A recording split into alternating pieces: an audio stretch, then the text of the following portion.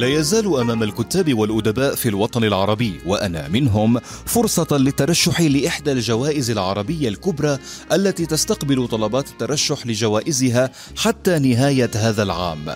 ما أبرز تلك الجوائز؟ وما هي فروعها وقيمتها؟ هذا موضوعنا في سطرين. معي عبد الله الجباوي. الجائزة الأولى جائزة البابطين، جائزة أدبية تقدمها مؤسسة عبد العزيز سعود البابطين للإبداع الشعري، وهي منظمة ثقافية خاصة غير ربحية تهتم بالشعر على وجه الخصوص، وتم إطلاقها في القاهرة سنة 1989. تستقبل الجائزة في دورتها الحالية 19 طلبات الترشح حتى يوم 31 من كانون الأول لعام 2023، وذلك عن فروع الجائزة كافة لأفضل قصيدة وأفضل ديوان وأفضل كتاب في نقد الشعر وأفضل ديوان للشباب وأفضل قصيدة شابة، بالإضافة إلى جائزة تكريمية للإبداع الشعري. وتبلغ القيمة الإجمالية للجائزة 135,000 دولار. الجائزة الثانية جائزة الشارقة للإبداع العربي. تأسست الجائزة في دولة الإمارات سنة 1996، أنا أكبر منها، وتنعقد في عدد من الدول العربية، والجائزة موجهة للشباب العرب حتى سن 40 ضمن 6 فروع أدبية، وهي القصة القصيرة، الرواية، الشعر، أدب الأطفال، المسرح والنقد.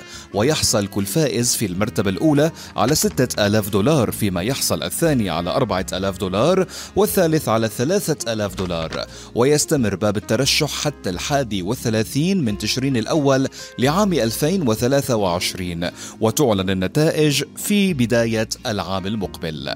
أما الجائزة الثالثة فهي جائزة أحمد فؤاد نجم، وهي خاصة بشعراء العامية المصرية، تأسست عام 2014، ما زالت حديثة. ومن شروط التقدم لها أن تكون الطبعة الأولى من الديوان المقدم قد صدرت خلال العامين الماضيين، وألا يزيد عمر المتقدم للجائزة عن 40 عام. وتستقبل الجائزة طلبات الترشح حتى 23 من شهر تموز القادم. الفرصة ما زالت متاحة، وتقدر قيمة الجائزة ب300,000 جنيه مصري.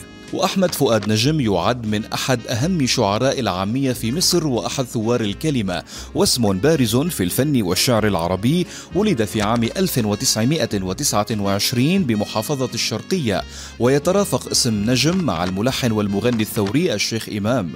وفي عام 2007 اختارته المجموعة العربية في صندوق مكافحة الفقر التابع للأمم المتحدة سفيرا للفقراء، ونال جائزة الأمير كلاوس الهولندية عام 2013، لكنه توفي في العام ذاته يوم 3 من كانون الأول. وأنت أخبرنا، ما هي الجائزة التي ترغب في الترشح لها؟